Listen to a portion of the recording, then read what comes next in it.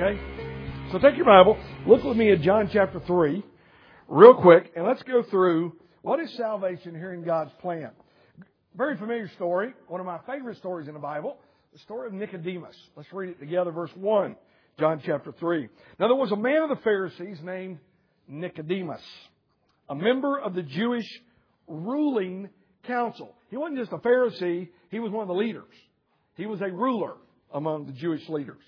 He came to Jesus at night and said, Rabbi, or teacher, we know you're a teacher who has come from God. For no one could perform the miracles, the miraculous signs that you are doing if God were not with him. In reply, Jesus declared, I tell you the truth. It's interesting, by the way, if you'll notice as we read through this section, how many times Jesus points out that what he's saying is the truth. There is a difference between the truth and a lie. And there's a lot of religious things that are said that are not the truth. They are very religious, as you just saw in Brian's presentation, but they're not the truth. Only the truth, according to Jesus, will make us free. So it's interesting that he points out several times that he's telling Nicodemus the truth. He says, I tell you the truth, no one can see the kingdom of God unless he is born again. Nicodemus asked the first of two very important questions. How can a man be born when he's old? Then he says this, Nicodemus asked, surely, now notice his perspective. Surely he cannot enter a second time into his mother's womb and be born. Now Jesus, I know you're a really smart teacher, but how can I go back inside my mother and come out again? I know that I might not be the biggest guy in the world, but that can't happen. Look at verse number 5. Jesus answered, I tell you the truth. There it is again. No one can enter the kingdom of God unless he's born of water and the Spirit. Flesh gives birth to flesh, but Spirit gives birth to spirit. You should not be surprised at my saying, you must be born again. The wind blows wherever it pleases. You hear its sound, but you cannot tell where it comes from or where it's going. So it is with everyone born of the Spirit. Now in verse 9, Nicodemus asked his second important question. All right, how can a person be born again? Jesus deals with that. He appears to accept that. Then he asks the second question. Here it is. How can this be? Nicodemus asked. All right, I accept the fact that there must be a spiritual birth. It's not physical. So how does this happen? Now look as Jesus answers in verse 10. First of all, he says, you are Israel's teacher, said Jesus, and you do not, here it is, understand these things. That's why last week we talked about understanding our situation. We have to understand where we are and what's going on from a spiritual perspective before you can really be born again. Then Jesus begins to answer his question in verse 11 with the same statement he has mentioned the last two times. I tell you the truth. We speak of what we know and we testify to what we have seen, but still you people do not accept our testimony. I've spoken to you of earthly things and you do not believe. Referring to things he's seen. Nicodemus, you've seen these things and I've told you what they are and why they're happening, but you still don't believe me. How then will you believe if I speak of heavenly things? Things you have not physically seen. Then he says, no one has ever gone into heaven except the one who came from heaven, the Son of Man.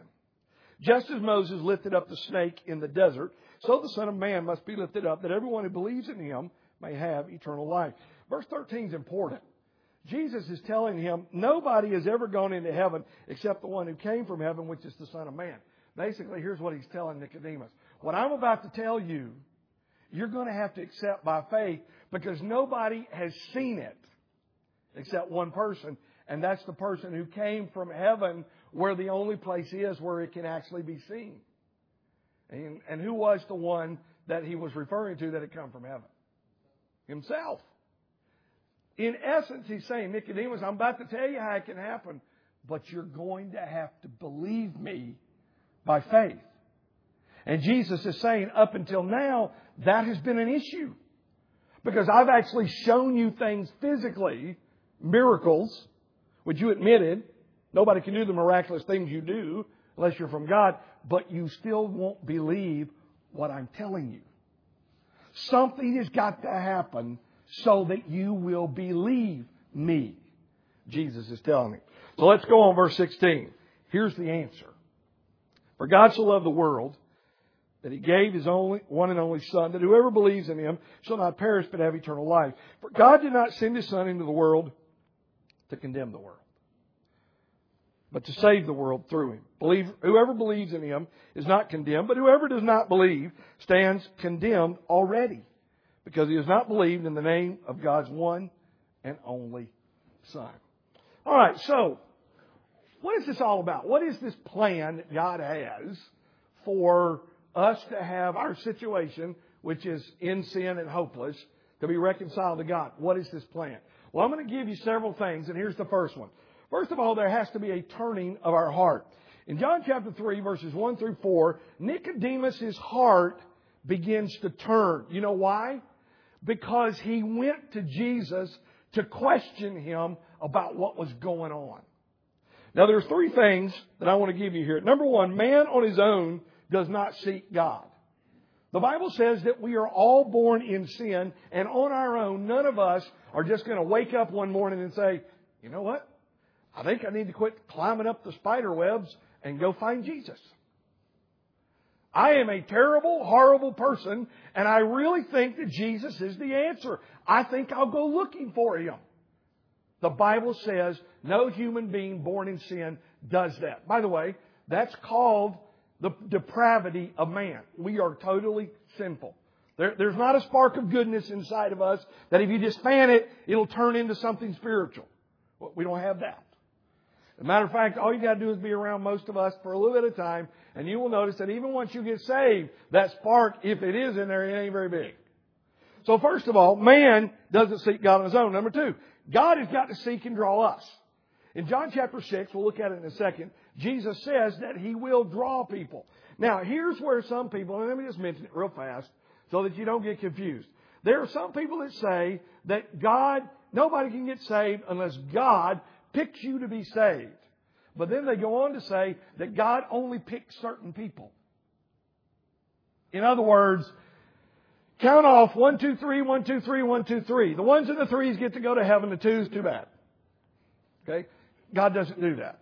This is the part of God, by the way, we cannot understand. We are chosen based upon the foreknowledge of God. God knew who would accept Christ. God knew who would not before we were ever born. Based upon that, God's choice is that those who believe in Him and accept Him are forgiven and saved and go to heaven. He knows who those people are. We don't. The truth still is no human being will go to God to get saved unless God does something in their heart to cause them to want to at least look into it. Okay? So that's what we're talking about. And when we talk about God drawing someone to Himself, you might call that or hear it talked about as conviction. The Holy Spirit is convicting your heart. You know what conviction is? Simply it means the Holy Spirit removing the blinders so I can see the truth. Okay? So that's what He's talking about. Number three, man still must respond by either believing it or not. Okay? Now here are the passages. John chapter 6. We don't have time to read them, but verses 35 through 45 talks about the Holy Spirit and God drawing us to Himself. Another passage, 1 Corinthians chapter 2, verses 9 through 14, talks about the difference between physical, human truth and spiritual truth. And that passage in 1 Corinthians chapter 2 tells us that we cannot understand spiritual truth without the help of the one who knows the mind of God, which is the Holy Spirit. We'll talk more about that in our last lesson this month when we talk about what the Holy Spirit does. But here, in essence, is what happens. When the truth is presented, the heart turns. Here's how the heart turns. The Holy Spirit begins to tell Bill Crockett, you know what? You're a sinner. You're lost. You're probably not going to go to heaven. You need help. And Jesus is the help. Then I start thinking, maybe I need to find out what to do because I need help. When I was 15 years old, in a boarding school in Central Florida, one night a man came and gave his testimony and talked about how Jesus Christ had changed his life. It was that night that my heart turned. It was that night that I realized, even though I'd been going to church all my life, my heart still had not been fixed. There was something I needed that I had not gotten up until now. And so that is the night. And I remember when it was because I wrote it down. It was September the 20th, 1975. I can still remember where I was when I accepted Christ. I was on my knees next to my bunk bed in my dorm room at the boarding school. And if the building were still standing, and I don't think it is, I could take you to the very spot where I got on my knees and accepted Christ, because that night my whole life changed.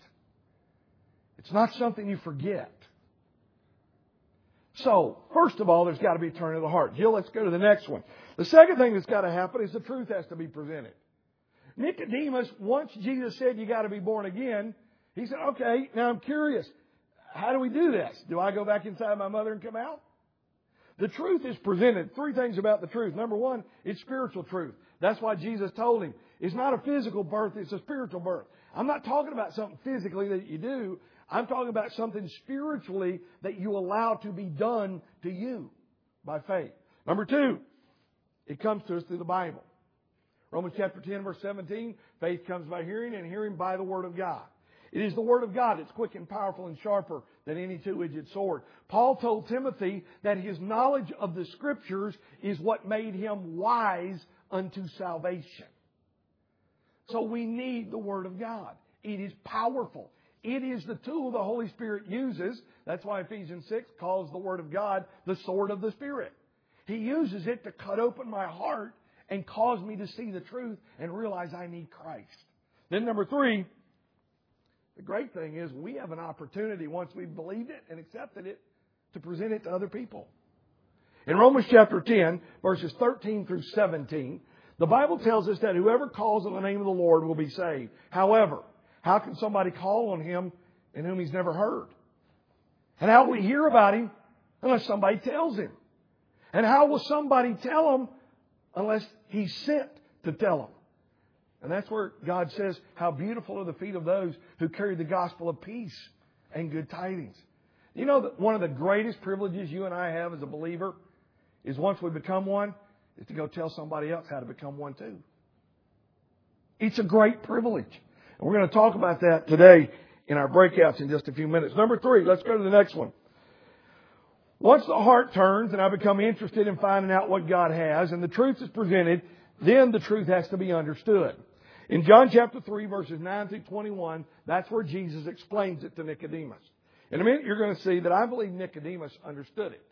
First of all, what happens when the truth becomes understood? First of all, we understand our need. I know I need Christ. If I don't think I need Him, I'm not going to do what I need to apply His sacrifice to my life. Number two, not only when the truth is understood do I realize my need, but number two, I believe that Jesus is the solution. Not Jesus and getting baptized, not Jesus and going to church, not Jesus and doing good things, not Jesus and giving all my money. Just Jesus.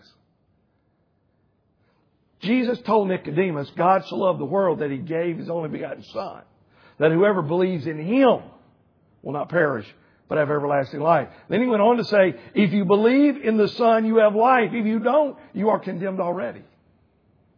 All a human being has to do to die and go to hell is nothing. Because we're condemned already. That's why the news of Jesus is such great news. Then, finally, once the truth is understood, we accept the solution by faith. That's what Jesus told Nicodemus. You know, I've showed you all these things physically, and you still won't believe what I'm telling you. I'm just a little concerned that once I tell you about these spiritual things that you can't see, that you won't believe that either. But in order for you to be born again, and by the way, Nicodemus, you asked me in verse 9, how can it happen? I'm telling you how it happens, but you got to believe it by faith. You got to believe that what I'm telling you is the truth. And then let's go to the next slide, Jill. The fourth thing is the truth has to be applied. In Romans 10, verses 9 and 10, the Bible says that if thou shalt confess with thy mouth the Lord Jesus and believe in your heart that God has raised Him from the dead, you will be saved. Verse 13 says, for whosoever shall call on the name of the Lord shall be saved. If I were to die in the next 5 minutes and stand before God at the gate to heaven, and He were to ask me, He won't, but if He were, Bill, why should I let you come to heaven? You know what my answer would be? My answer would be, first of all, because in John 3:16, you said that you sent your Son to die for my sins and pay for my penalty. And that if I would believe in Him, I would have everlasting life. And you promised me that there. And then you told me in Romans chapter 10 and verse 13 that if I would call on the name of the Lord by faith, that you would forgive me and you would save me. And dear God, on September the 20th, 1975, at a boarding school in a dorm room on my knees next to a bed, I did what you said in Romans 10:13. And I asked you to come into my life and save me. I don't deserve to be here. If you were to cast me out and put me into hell right now, you would have every right to do that because that's what I deserve. I'm here because I trusted your promise. I'm here because by faith I believed what Jesus told Nicodemus. That if I would trust Him, that you through Him would forgive me and let me come to live with you eternally. And that's how the truth is applied. So what happened to Nicodemus? Let's go to the last one. In John chapter 7 and verse 50, Nicodemus is around a bunch of these Pharisee leaders and they're talking about why Jesus hadn't been arrested. You know what Nicodemus did? He defended Jesus. He said, wait a minute. Are we in the habit of arresting people before we've given them a chance to defend themselves? In front of all these religious leaders who were about to crucify Jesus, Nicodemus defended Him. Now remember, this conversation took place in chapter 3. This event took place in John chapter 7. Something must have happened that night. Then it's interesting. Take your Bible, turn with me as we close to the other passage, John chapter 19. Let me show you an event that took place that I don't know if you know about this or not, but as I read it, I thought it was fairly interesting because Nicodemus shows up again. In John chapter 19, look at verse number 38. By the way, this is the burial of Jesus after He'd been crucified. If you look back, we won't read it, but beginning in verse 28, we find the account of the crucifixion of Christ. In verse 38, He's died. Look at verse 38, John 19. Later, Joseph of Arimathea. Let's stop there for a second. How many of you knew that Joseph of Arimathea was the one who took Jesus down and took Him and buried Him in a tomb? How many of you knew that Joseph of Arimathea was that one? Okay? All right. I think that's the one most people have heard of. Well, maybe you hadn't heard about his helper. Let's keep going. Later, Joseph of Arimathea asked Pilate for the body of Jesus. Now, Joseph was a disciple of Jesus, ironically, but secretly, because he feared the Jews. What was Nicodemus? I believe he was a follower now of Jesus, but secretly, because that's how he came to Jesus in the first place. At night, because he feared the Jews. Well, he found a buddy who was in hiding just like he was. He goes on to say, with Pilate's permission, he came and took the body away. Verse 39. He was accompanied by Nicodemus, the man who earlier had visited Jesus at night. Interesting. Nicodemus brought a mixture of myrrh and aloes, about 75 pounds. By the way, not cheap stuff. But who was Nicodemus? Nicodemus was a ruler of the Pharisee sect. He was rich. Joseph of Arimathea probably had nothing. But he had a friend named Nicodemus who believed in Jesus like he did, even though secretly, and Nicodemus wanted to help. Verse 40, taking Jesus' body, the two of them wrapped it. The two of them. They wrapped it with the spices and strips of linen. And this was in accordance with the Jewish burial customs. And at the place where Jesus was crucified, there was a garden. And in the garden, a tomb in which no one had ever been laid. Because it was the Jewish day of preparation, and since the tomb was nearby, they, Joseph and Nicodemus, laid Jesus there. You know who was at the crucifixion of Jesus Christ? Do you know who went with Joseph and pulled the body of Jesus down and anointed it with expensive perfumes because he deserved it, and helped wrap his body and carried Him to that tomb and laid Him to rest, probably with tears in their eyes. A ruler of the Pharisees, who I believe the whole time he was doing this was reminiscing about that night when he spoke to Jesus and said, Jesus, I know there's something different about you, but I don't understand what it is. Nicodemus, you can't see the kingdom unless you're born again. Jesus, how can that happen? It's a spiritual thing, Nicodemus, and you've got to by faith believe me. But how can it take place? You've got to trust me as your sacrifice. I believe he did. Here is 3 things that happen when you get saved. Number 1, salvation changes your life. 2 Corinthians 5:17 says, if any man be in Christ, he is a new creation. Literally, God creates us anew. Dr. Carney talked about it this morning in Psalm 51. Created me a clean heart. God literally creates a new heart in us. Number 2, that change takes a lifetime. We don't become perfect that day. We're going to talk about that next week. Salvation past, present, and future. He continues to work on us. 1 John 3:2 says, we will be like Him when we see Him once we get to heaven, but not until then. He's still working on us. And then number 3, when a person gets saved, that change does not eliminate sin. Galatians 5:16 through 18 is where Paul talks about walk in the Spirit because the Spirit and the flesh are fighting for control of our life.